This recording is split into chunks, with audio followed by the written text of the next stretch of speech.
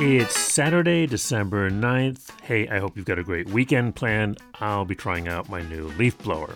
Here are highlights from the past week's Labor Radio Podcast Daily.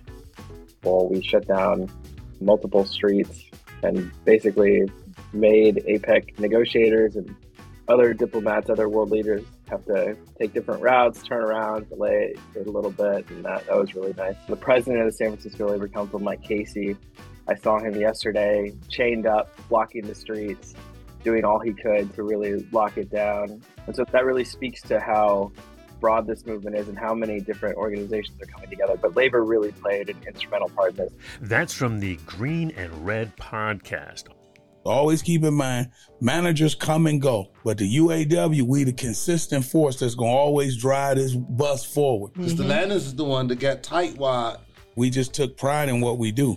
A lot of things we can't wait on management to do for us. We got to take charge and do it ourselves because they not going to do it. If it comes time for them to do something to you, they right on it. But if it's time to do something for you, they just not going to do it. That's from the UAW 1700 podcast.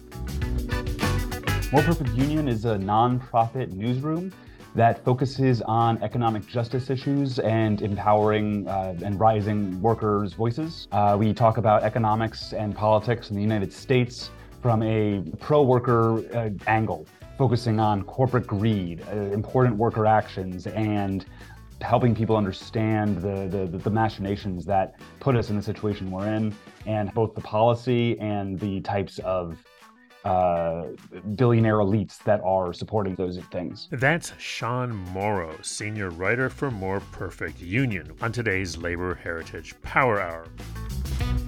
So I said to Rob, what if we do the simple Google form, pop it up on a Google map, every single strike in, at the time, the United Kingdom. And so then we started collecting in some strikes, we just plugged it all in, and it just started to build, and then a few people shared it, and then it just went, like overnight, just really started to grow. It reflects the struggle and the movement.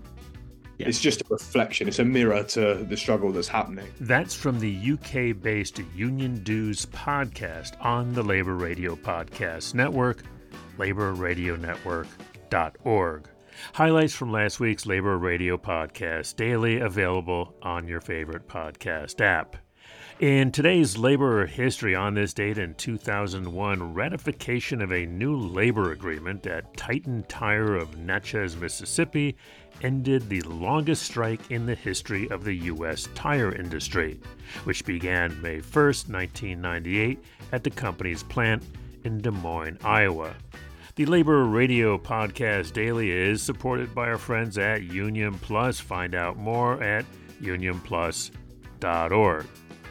This has been Chris Garlock for the Labor Radio Podcast Network. Find all our shows at laborradionetwork.org and have a great weekend.